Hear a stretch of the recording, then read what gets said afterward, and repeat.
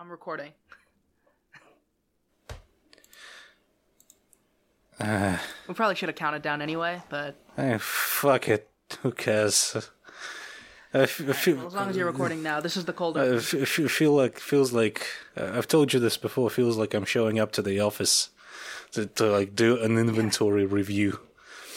And it's like, yeah, this is I've kind of been low on the sport for a little bit. I mean, not because of the fights necessarily. The fights have kind of been cool, but I guess it kind of ebbs and flows. So yeah, welcome everybody. Hello. This is a TENGRIDOME episode. This is certainly a TENGRIDOME episode. I think everyone can tell by now. Yep, it's very TENGRIDOME. Yeah, not only that, but I'll probably also put the thumbnail and write that this is a TENGRIDOME episode, so everyone will understand that. So Very yeah, true. That's fair. But so yeah, we hope you're in the right place. That's something. Yeah.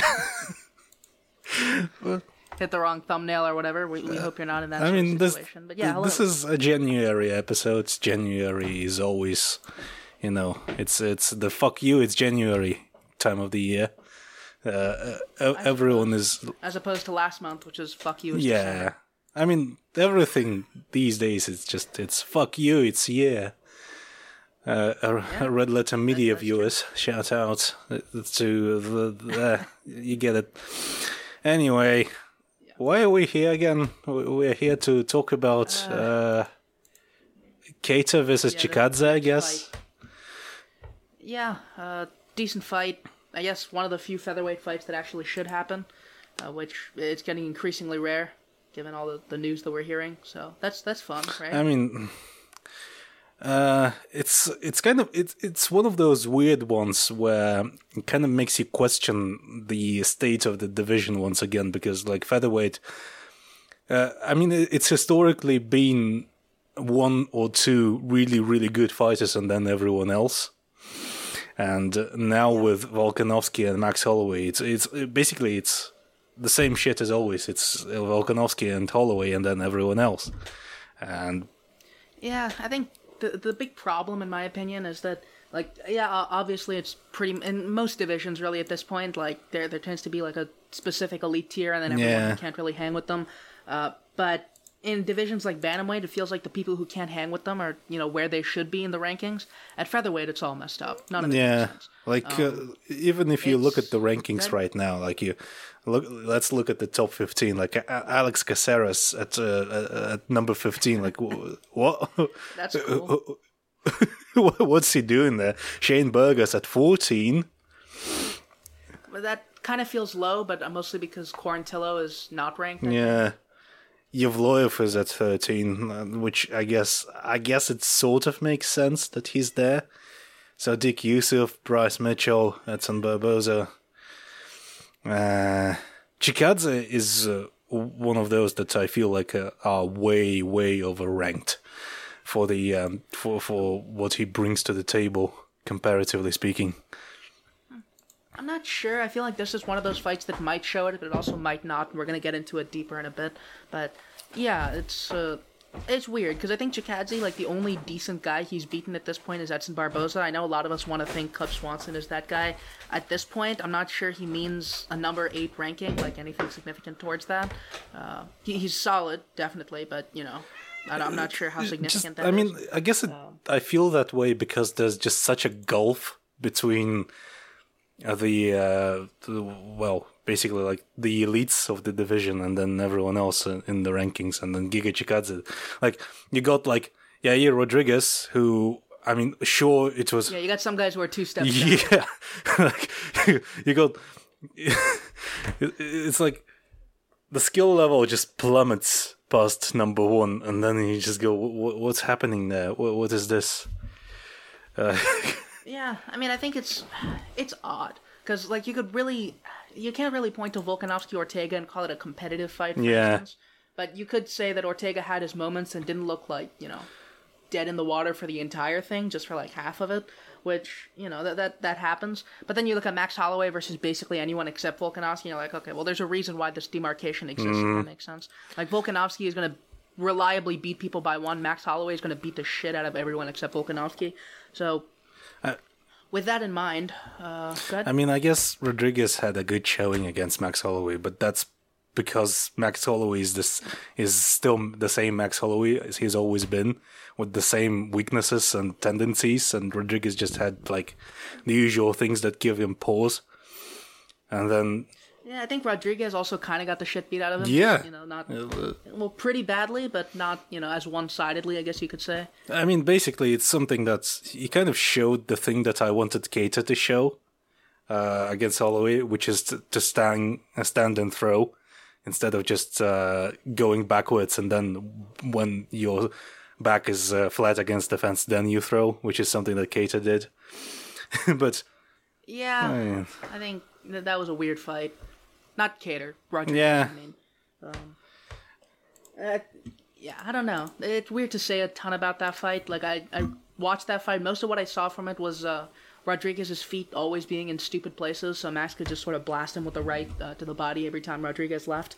But yeah, that was like one of the big dynamics of the fight. And Rodriguez, he did a better job standing his ground and hitting, but also like it felt a lot more tankable than even what Cater landed on Holloway, just because Rodriguez has like the feet of someone on ice and the form of someone swatting away bees. So it's really hard to beat Max Holloway that way.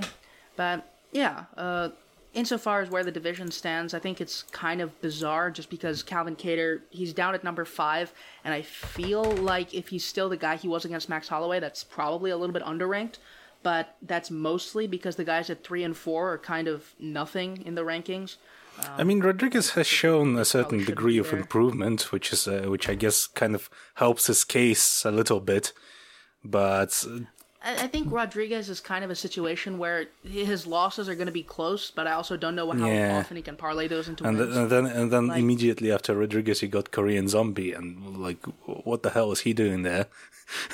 And apparently, since Max Holloway is out because of an injury, which is the recent news have been that Max Holloway aggravated an injury, a pre-existing issue, and now the rematch against Volkanovski is off, and so Volkanovski is gonna beat up Korean Zombie. That's incredibly odd. I don't like that whatsoever. I mean, I do like it because I like watching Volkanovski beat people up, but it's not really useful. Logically, it doesn't really make sense because Korean Zombie, I believe, is coming off a loss. And no, he's off the. Oh yeah, that was a thing. I didn't watch that fight. I didn't care. I don't think. Honestly, the way that I'd put it is if TKZ is getting a title shot off that, it's kind of bullshit that Kattar fought Max Holloway at all, considering he beat Iggy kind of better off 7 with the win before that. You got Dan Iggy at 9 and Korean Zombie at 4, and Korean Zombie getting a title shot of a win over a guy who's number 9 ranked. What are we doing here? With losses to 2 guys above him. Yeah. I mean that's kind of trash, but it's just, I think that's kind of the problem with featherweight. Like, you could even see it with the week after this one's booking of Ilya Topuria versus Movsar Evloev. It's really the prospects killing each other while the contenders like UFC 270, Ngannou versus Gunn, which is the first pay-per-view of the year, I guess. And on the main card, we got Evloev versus Topuria, which is ostensibly it's a great fight. Yeah, I like it as a fight. I don't like it right pretty now. much, yes. It's the classic lateral matchmaking that UFC likes, which is like prospect versus prospect, and they beat the shit out of each other, and then which doesn't necessarily like spell good things for them going forward in the long run. Yeah, I mean, I think that's the thing is really Kattar versus Chikadze is the one really defined bit of good matchmaking that we've really seen in featherweight, except for Volkanovski versus Holloway for like a while. It's really odd because all the contenders get to, really the worst of the top 5 contenders get to sort of sit there or fight up, where the better ones just sort of have to fight kind down. Of exist in by that I'm mostly just they kind of exist in a limbo Yeah, I think that's the thing, is Rodriguez, he got to sit out for 2 years and fight Max Holloway, which is kind of stupid. TKZ got to sit out for like a year at a time and keep fighting decent guys. Ortega got to sit out for 2 years and fight TKZ in a title eliminator, which was kind of suspect. And really, it's just those three guys underneath the top two that sort of lock everyone else out, even though they're all probably a little bit worse than Calvin Kattar, than maybe Josh Emmett. I'm not sure about Josh Emmett, but like I'm sure the three after them would give them pretty competitive fights, if not beat them, which makes their position in the rankings very weird because they're never going to fight those people. Yeah. Featherweight is bizarre, is how I would put it. Especially, like, given the... It's just... I keep going back to that talking point. It's just like the weird, bizarre disparity. The weird dichotomy of that division. Where you've got two of the pound for pound, one of the, like, legit one of the greatest competitors in the sport. Up to this point, and then just a bizarre assortment of like decent guys. I'm not saying they're bad. I'm not saying they like lack skill. I'll say some of them are bad. Yeah, I mean, sure, yeah, but like comparatively speaking, they're better than some of the guys that we see at, say, welterweight, which is a wasteland. Well, true. And so it's, as a division, it's pretty much fine, but a lot of the things that make it tick just kind of sort of don't gel well together. They kind of like don't form this neat system. It's all a weird, bizarre mishmash. But I mean, I guess we've spent enough time rambling on about it. I mean, we could just talk about the fight itself. Yeah, it's a thoroughly unmeritocratic division, but it's been that for a long time, so I guess that's the bright side. But yeah, the fight. So as I mentioned, Calvin Kattar fighting down, which I think it's actually kind of weird, not to harp on this point too much, but when other guys were off losses to top 5 guys, they didn't really have to do this.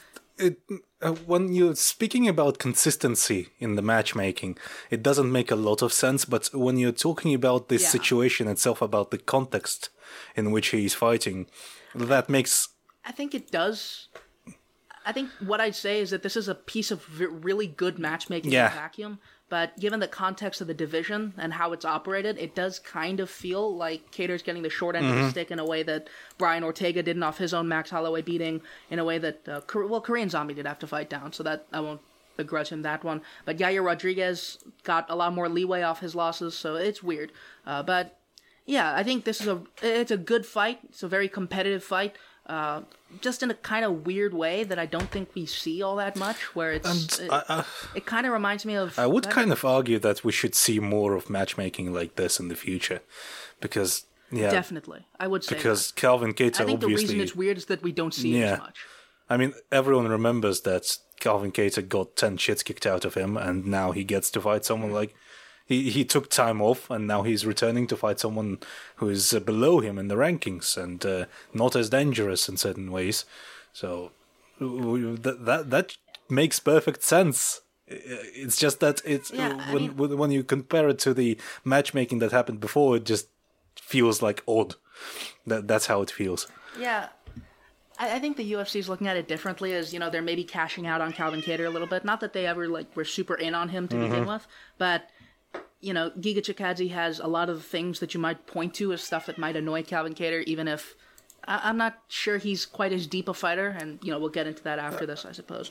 But, yeah, it's an interesting fight in that sense. But, yeah, the matchmaking actually makes a lot of sense. It's just that, it's not the most interesting fight, I think, that you could make with Calvin Kattar, even with the sort of constraint of make it make sense. I think Arnold Allen would have been cool, Josh Emmett would have been cool, and those guys are just sort of sitting around. But Chikadze's benefited a lot from activity, so I get it. But, yeah, ultimately, I think it's a tricky fight for Calvin Kattar in ways that I don't think we've seen in a while. But I also think it's one that it could show whether he's regressed in recent times, because I did see a thread on Twitter from Conor Ribush was talking about how Calvin Kattar got worse at boxing.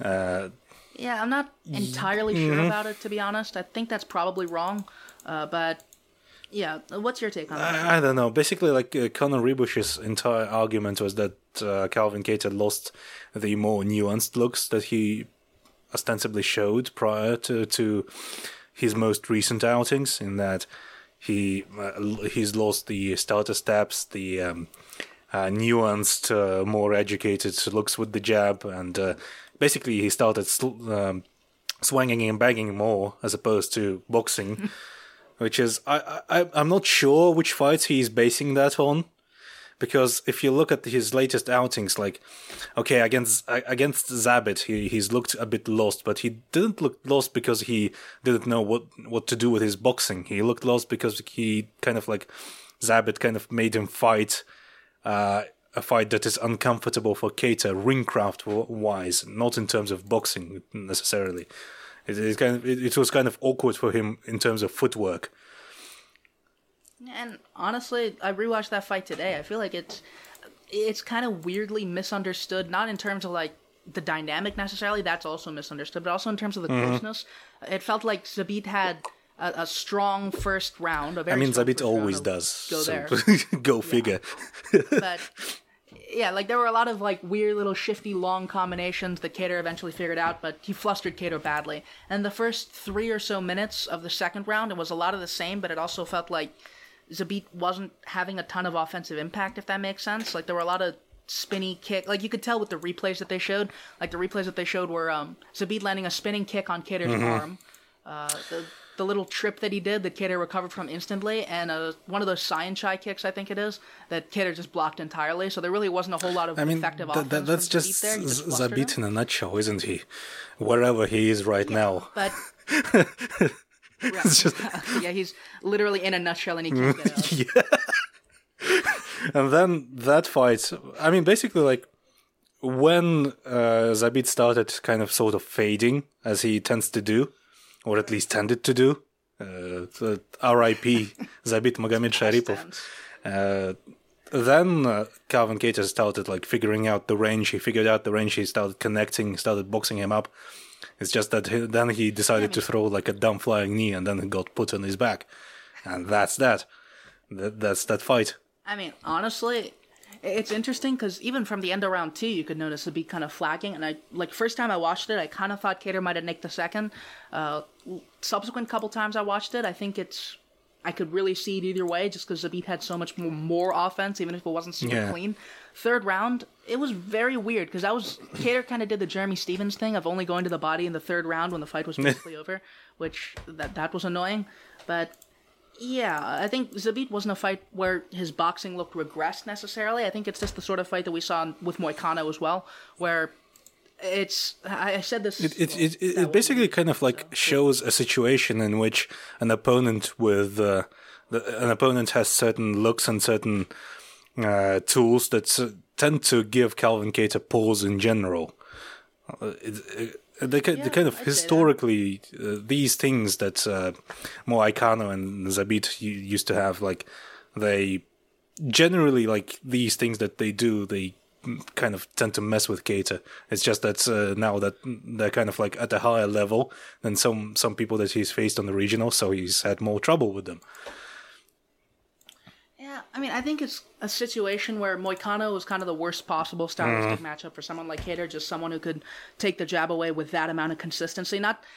See, it's interesting, because if you look at UFC 220, you saw 2 examples of both Kattar and Font dealing with guys who deal with the jab reactively, that being Shane Burgos and Thomas Almeida, and they actually did a really good job, right? Like, Burgos and Almeida gave them trouble, but Kattar and Font were able to figure them out because their jab was so deep and granular, and they had the range that they needed.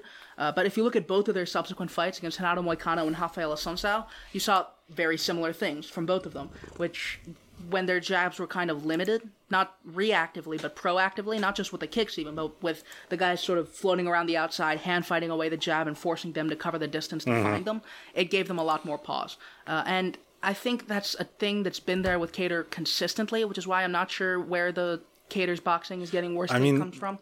Just because... since Kattar and, by extension, Rob Font rely on their jab so much, by definition, they're going to have to step in, which is a criticism that Conor Ribush put out, in that Kattar started using less stutter steps and started stepping in hard on jabs. He's always done that. And when faced with kickers, I mean, what are you going to do? Like, try and not step in while jabbing? That's physically improbable at the very least, if not impossible. Yeah, that's called... I've seen Tony Ferguson do that, but he's Tony Ferguson. I mean, yeah. So.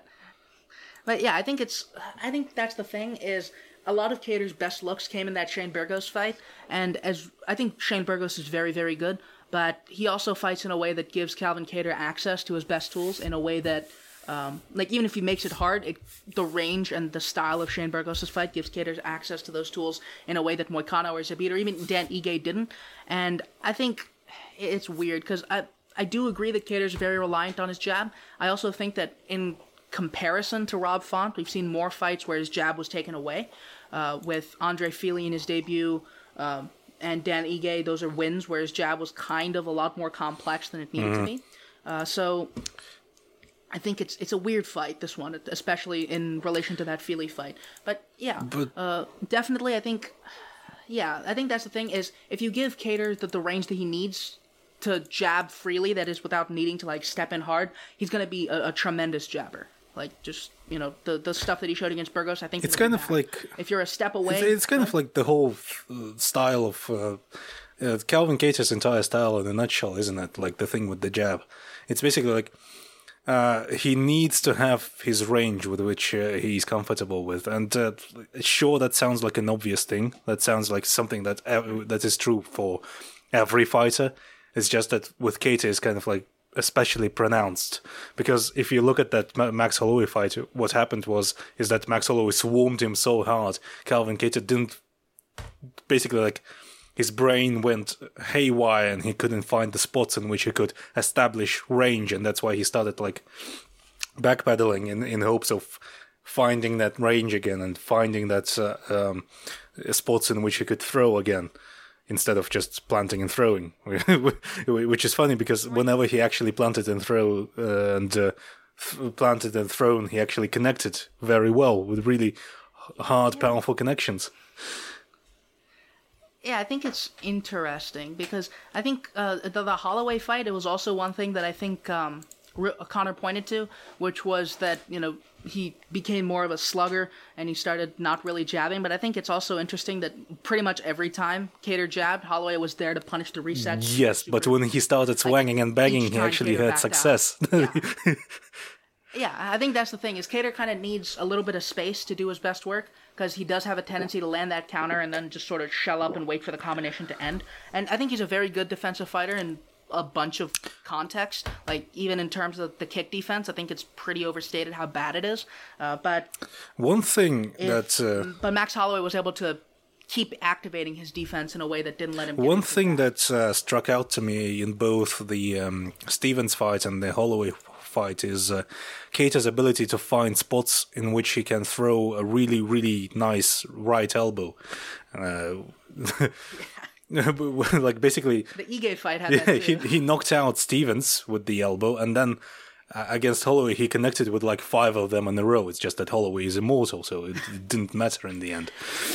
Dude, the Holloway ones they were actually kind of sneaky, because they were those diagonal elbows. If you watch Robert Whittaker versus yeah, they're really similar. Weird elbow, he landed off the overhook. Yeah, Kattar was finding those right out of the high guard, which was... It was interesting. The problem for Kattar has never been options on the counter necessarily, but I think it's interesting just because the Stevens one also came directly off the hand fight, which is something that I'd like to see Kattar build on a little bit more, just because that'll be something that's more accessible. We spent a lot of time talking about Kattar and talking about how Chikadze is a bit of an awkward matchup for Kattar, but in what ways?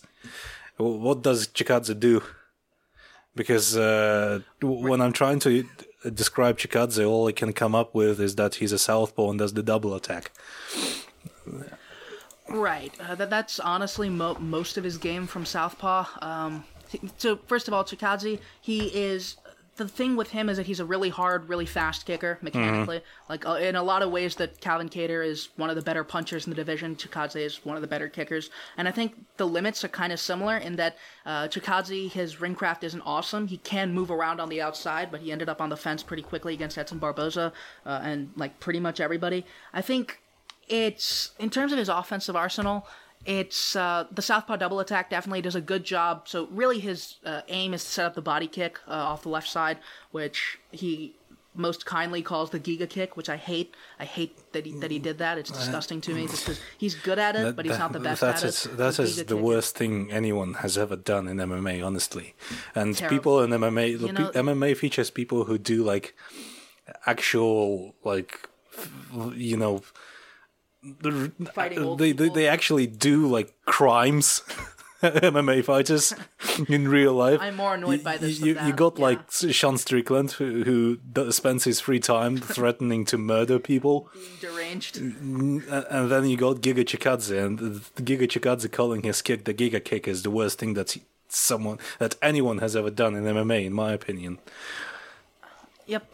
Honestly, I'm more annoyed because there was an interview, I think it came out today, where he said he was going to submit Cater with the Giga Plata, and I wanted to reach out into the screen and strangle him.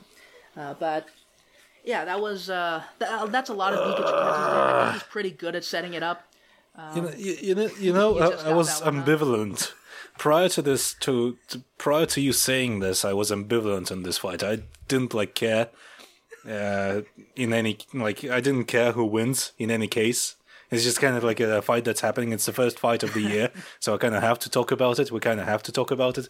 But now I'm actively rooting for Cater to actually like beat Giga Chikadze up really badly. Who the fuck does that? Who the fucking? Oh god. Awful. I know, it's just terrible. But, yeah, that's the thing is, Chikadze, he has a pretty solid left body kick all the same. He does a lot of work setting it up with the head kick.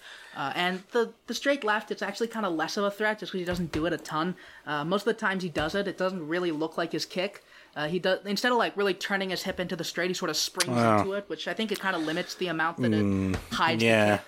But It starts looking mostly set up with the different, head and kick. when it starts looking different, it's no longer really like the real double attack.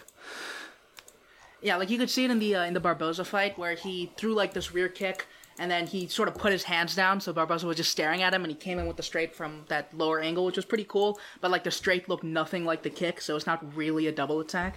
But his double attack is mostly the head kick to the body kick, and his body kick is actually pretty sneaky just because it's kind of like one of those triangle kicks where instead of coming out round and like perpendicular to his opponent, it sort of comes up. So if someone tries to block it with the elbow, it has a good chance of sneaking underneath and poking them anyway. But yeah, so that's a lot of Giga Chikadze's game, but he's also not southpaw all that consistently. He goes to it when he wants to set the kick up, but from orthodox, he mostly likes the check hook. He does counter leg kicks occasionally. Honestly, I'm kind of at a loss when it comes to what people find really, really impressive about him.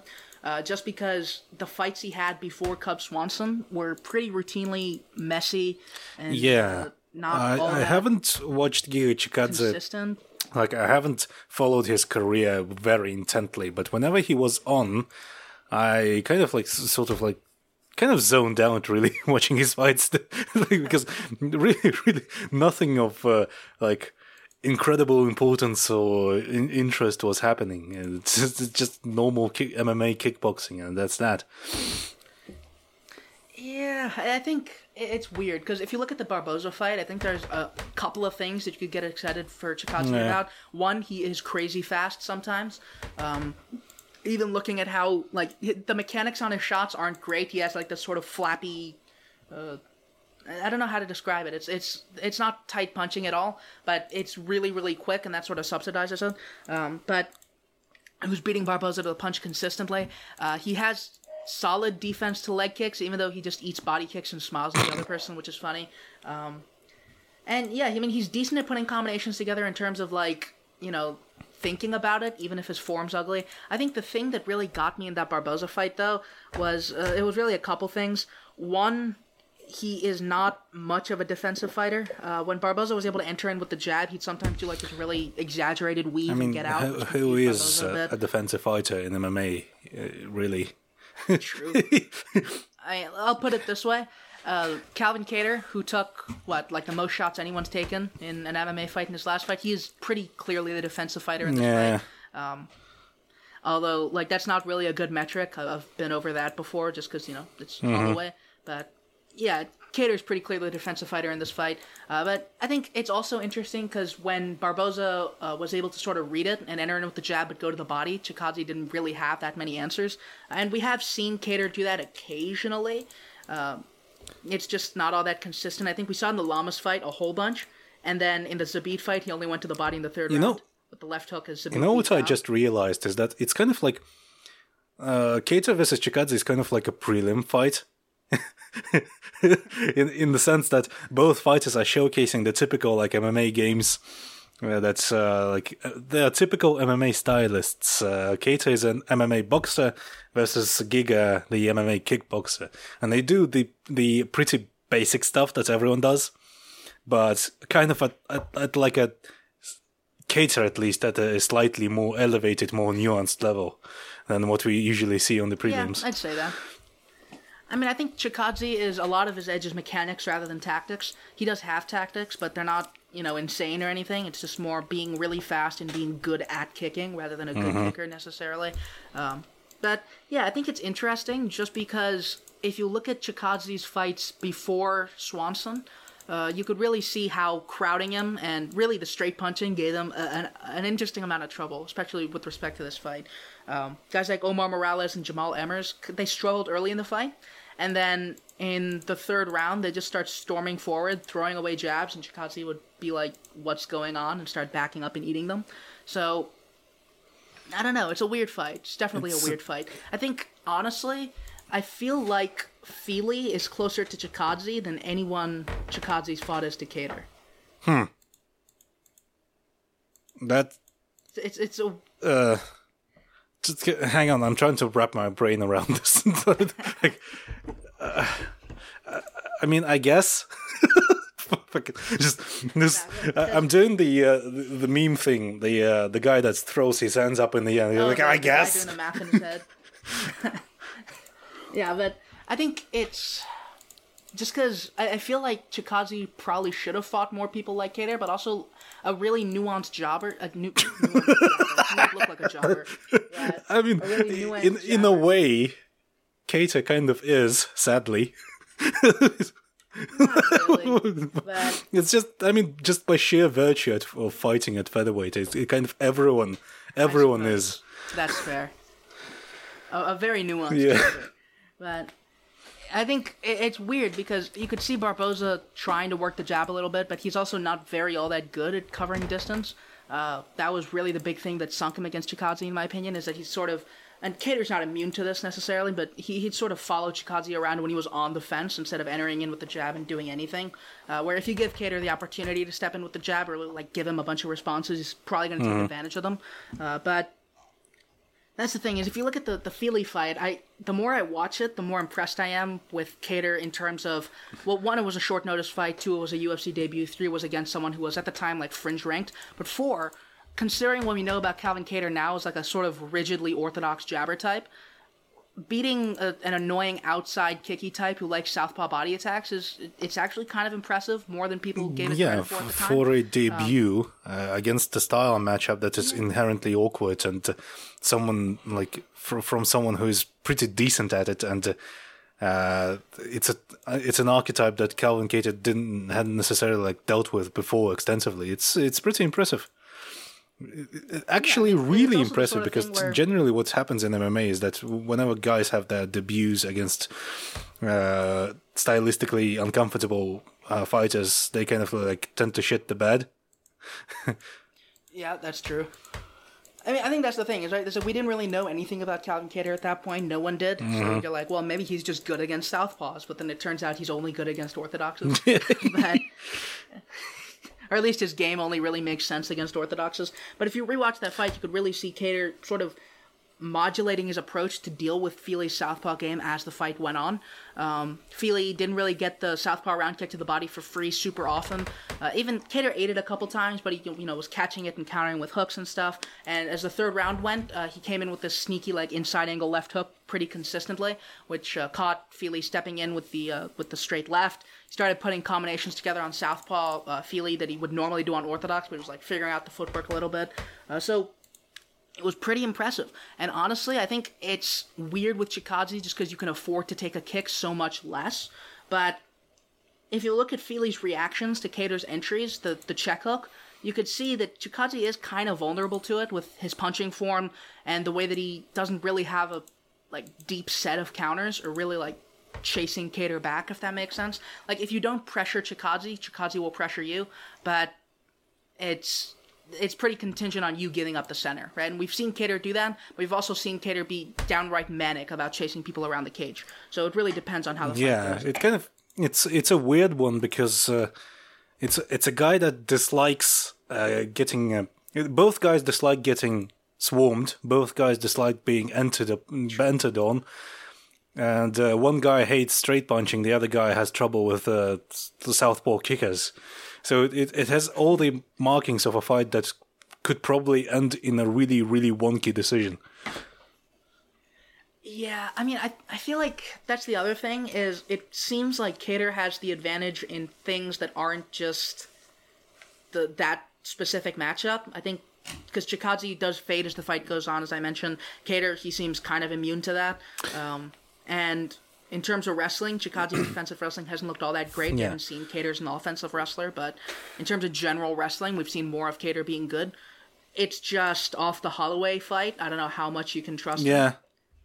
That and the sheer fact of, Giga's... Giga's body kicks, I refuse to call it the Giga kick. Giga's fucking kicks. They're pretty fast and hard, and they're fast and hard enough to give anyone pause. That's one of the those overarching dynamics in this fight.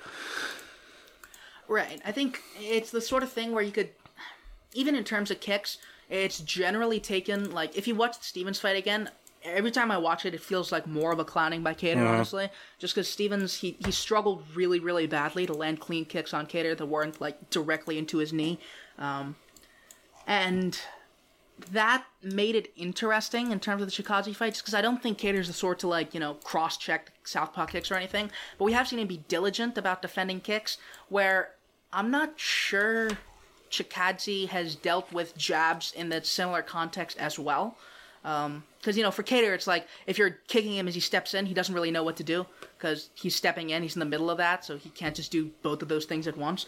Where with Chikadze, it feels like, if you just jab in his face enough, he's going to deal with it 1 out of 10 times. But and generally speaking, kind of swarming past the body kick is a bit easier to do in MMA than swarming past the leg kick, in a certain sense.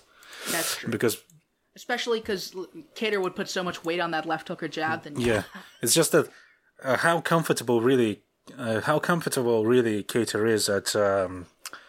How comfortable is Kattar at taking that inside angle and stepping in with a jab against southpaws? I can't exactly recall. Is he good at it? If he's good at it, then I can definitely see him winning this fight, like with not much issue. I don't think we've really seen him jabbing against southpaws much. I mentioned the inside angle left hook that he did on Feely a couple times. But it wasn't something consistent, was it? In the third round, it kind of was, but in the first two, not really. Which, really, the danger from Chikadze is early to start with, so I'm not really sure how relevant it is. But yeah, it's weird because I think.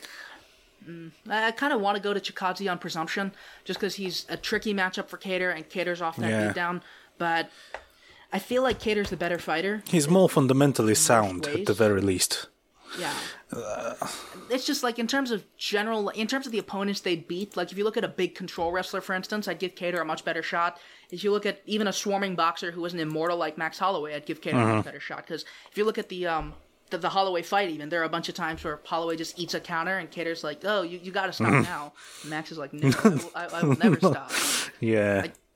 Not even in a broad general fight sense, in that exchange, in the first round. I mean, that's literally what happens over and over again. Every time Kattar connects with something big, Max Holloway just goes, okay, back to it. There was a point where Kattar landed this, in the first round, massive intercepting right counter right as Holloway stepped in. And Holloway, he didn't even bother, selling it. I'm pretty sure most people missed that it happened because he ate it so well.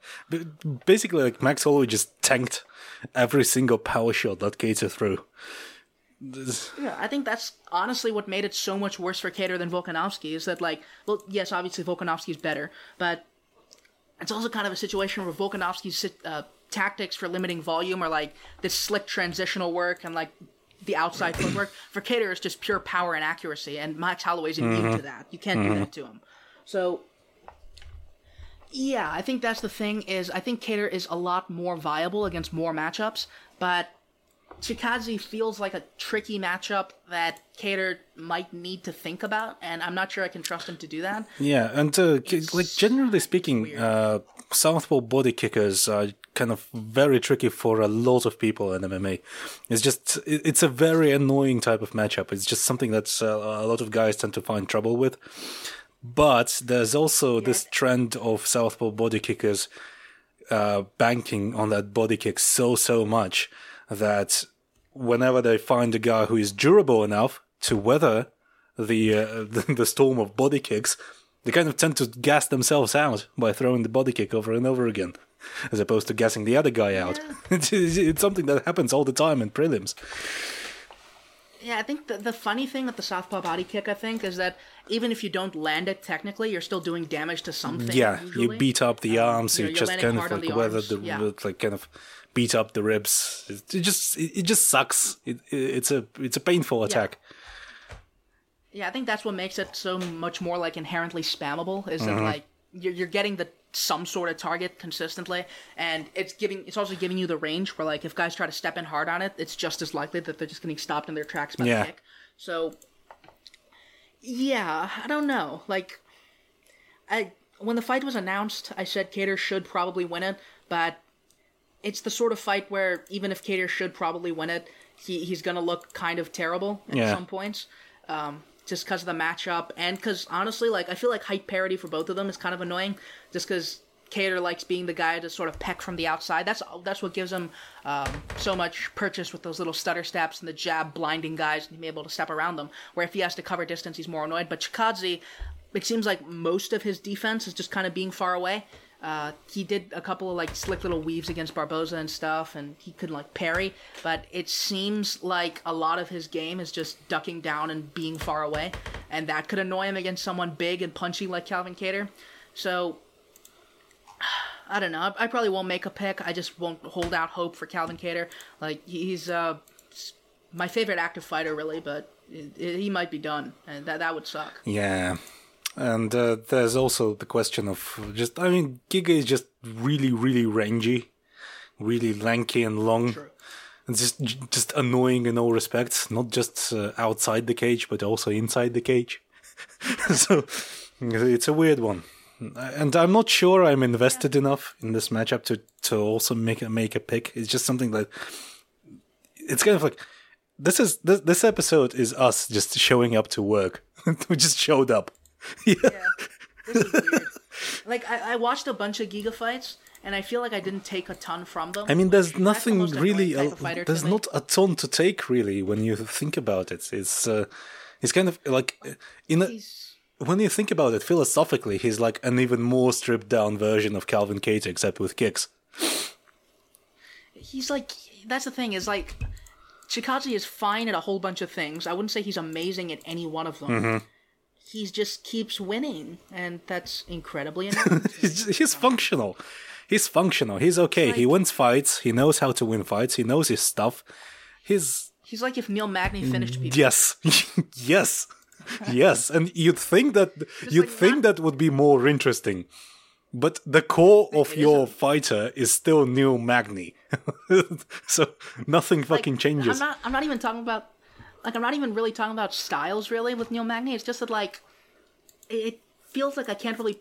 Despite all the... I think that's why he tried to brand the Giga kick so much, is that he might not be awesome at it, but at least he has a couple finishes with it, and he kicks really hard. So if he brands it, at least that'll be something that people can attach to him. But if they actually watch him, it's like, well, how good is he at setting up this kick? Well, not tremendous. He doesn't, like... I don't know. He can kick with it. He can kick with the kick. Yeah. He can kick the kick. You got this. It's like, he has a southpaw double attack, but it doesn't really set the kick up. He has a head kick, but, like, it's odd. He has an odd skill set that I feel like it honestly shouldn't have worked against Barboza, but I don't know. And honestly, the other thing that I wanted to mention with the Barboza fight was when the kicking didn't really work with Barboza, like he kept kicking into these cross checks or these leg kick checks. In the first round, he did this really wonky sort of shift. It led to the slip in the first round, and that's the sort of thing that I feel like Calvin Kattar can punish, even with longer guys. Like, when Zabit kept running in on him, Kattar started angling off and blasting him with these hard straights and cross counters, and I think that's the sort of thing that could get Giga in really big trouble early if he gets frustrated with any sort of lack of return from kicking. And honestly, I've seen Giga do that a lot. Like, anytime he enters in on a punch that isn't a straight left, his feet fall to pieces. I mean, yeah, sure, like, Calvin Kattar didn't look all that hot against Max Holloway in the back foot and didn't look all that hot on the back foot against guys who can press the issue and go forward, move forward and pressure. But I tend to prefer Calvin Kattar on the back foot as opposed to leading. And so I can kind of, like, the approach I would enjoy watching him take is... It would be kind of boring, but Calvin Kattar could conceivably kind of sort of like also do the prance around on the outside sort of thing and frustrate Giga Chikadze into committing to these weird like wonky shifts. And that's where he can really nail him. Yeah. I think that'd be interesting. I think I've seen enough of Kattar dealing with southpaw body kicks to say maybe he can like step in, draw it out, counter it. But I'm not sure he's as consistent with that, but yeah, I think that's the thing, is Kattar, he seems, in a lot of his harder matchups, he seems to think he's a pressure fighter when he's a counterpuncher, but paradoxically, against Max Holloway, he played as a counterpuncher, and it failed as hard as it possibly While could. having a lot of success being a counterpuncher. It's a really bizarre fight when you think about it.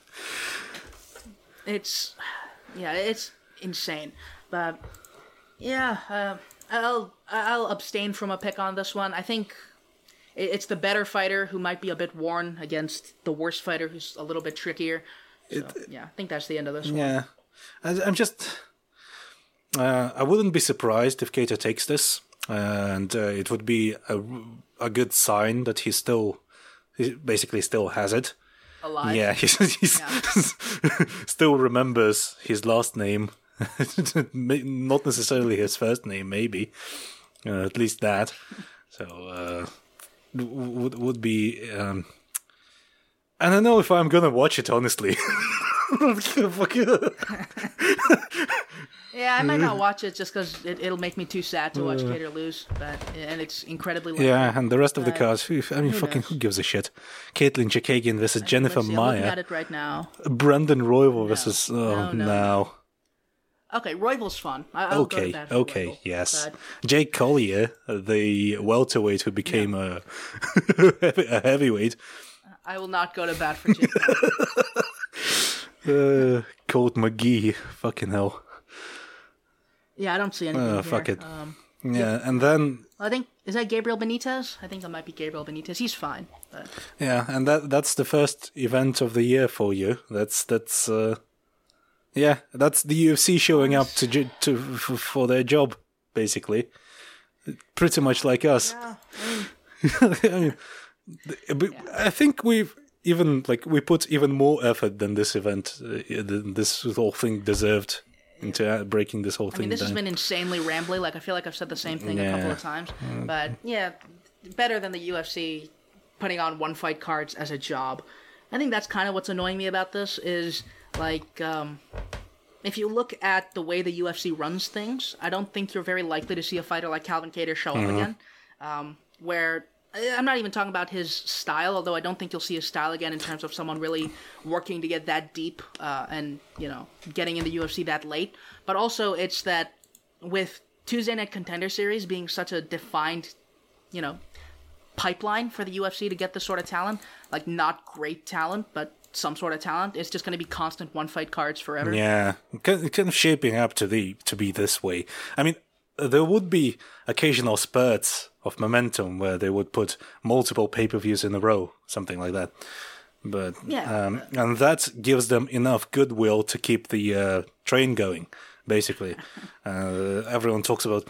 No, the UFC is still fine. The UFC is still a great organization. Remember UFC 260. While forgetting everything in between, basically. Yeah, I think that's the thing is, like, you could look at even the end of last year where you had, like, Font Aldo and Poirier Oliveira back-to-back, and you're like, wow, this is awesome. And then you had Lewis versus Lewis right after, and then this card, and you're like, well, maybe there's one fight between the two of them that's all right.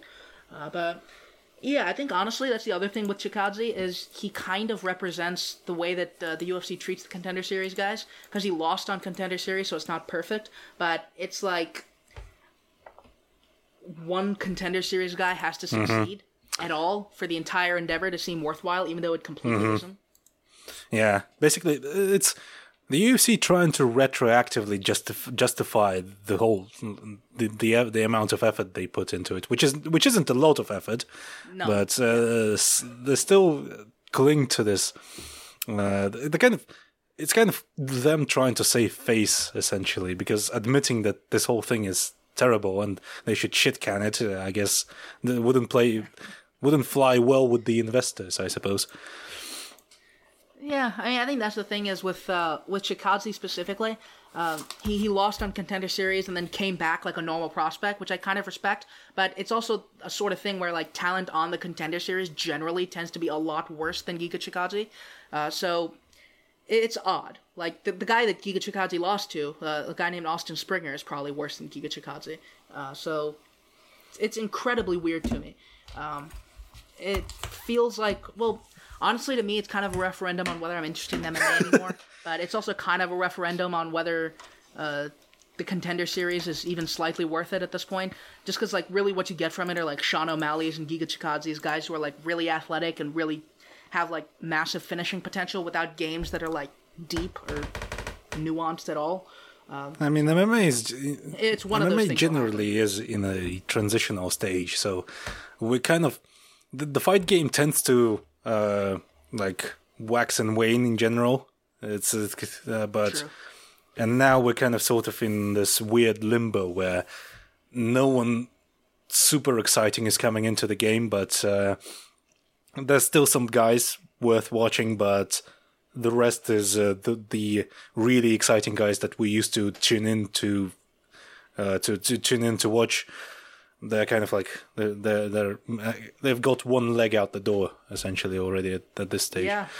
But Yeah, that's where I've been. I think that's the thing is, even though MMA tends to wax and wane, it feels like the UFC is structurally kind of moving towards a perpetual wane, which is what's annoying to me. It's kind of not exactly like a complete downward turn. It's not falling off a cliff.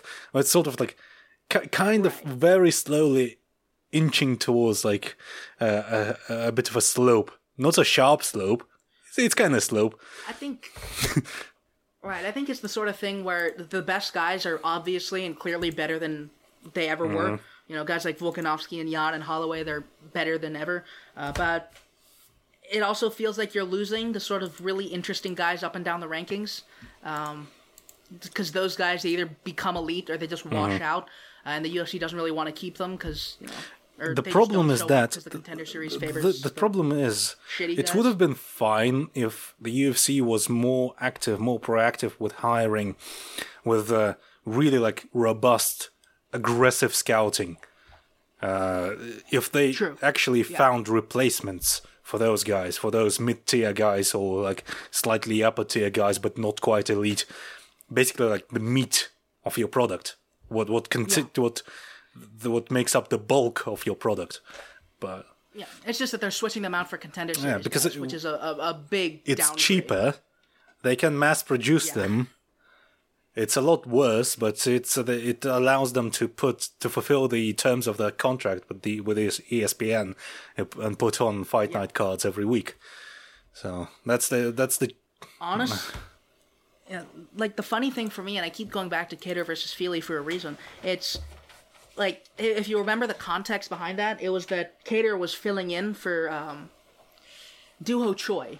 Anyone remember? Oh yeah, the guy everyone rooted for because he looked like kind of like a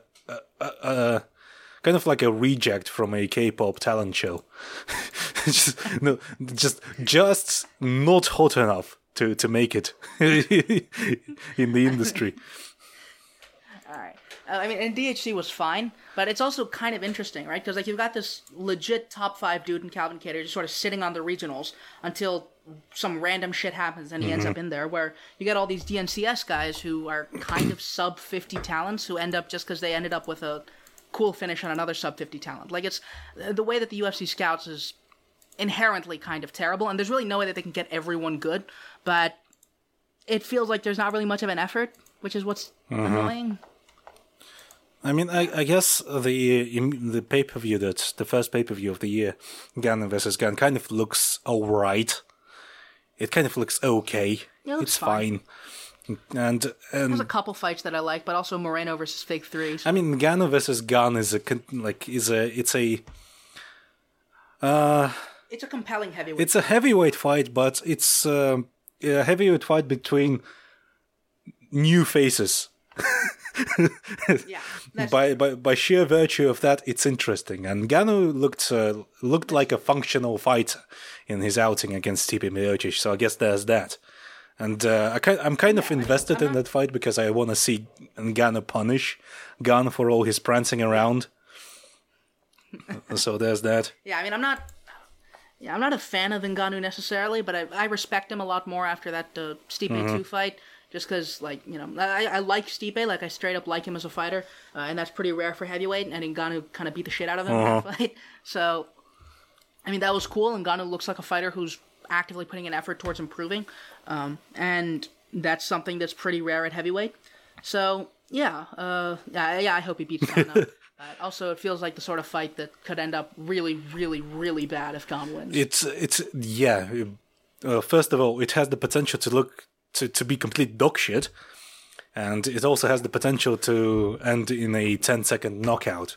So I mean, it's a fucking heavy title fight. What else do you expect, really?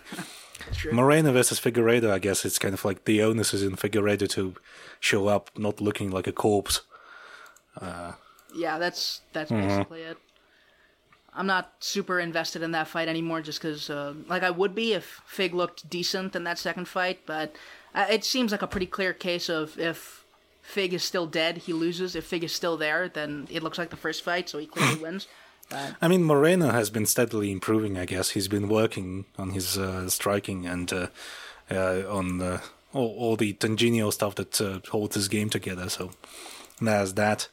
Yeah, I think Moreno's fine.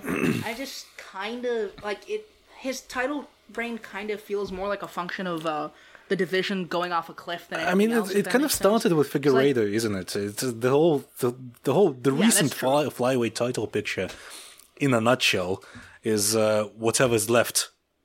The guys who are left are now the top guys. That's basically it. I think that's definitely true, but it's also kind of a situation of, like, at least Fig beat a good version of Benavidez, who was kind of the de facto champion at the time, where Moreno doesn't really have a win like that. And furthermore, it's like he has a bunch of losses to the good guys when they were good. You know, he lost to Sergio, he lost twice to Pantoja, and he should have lost to Figueiredo.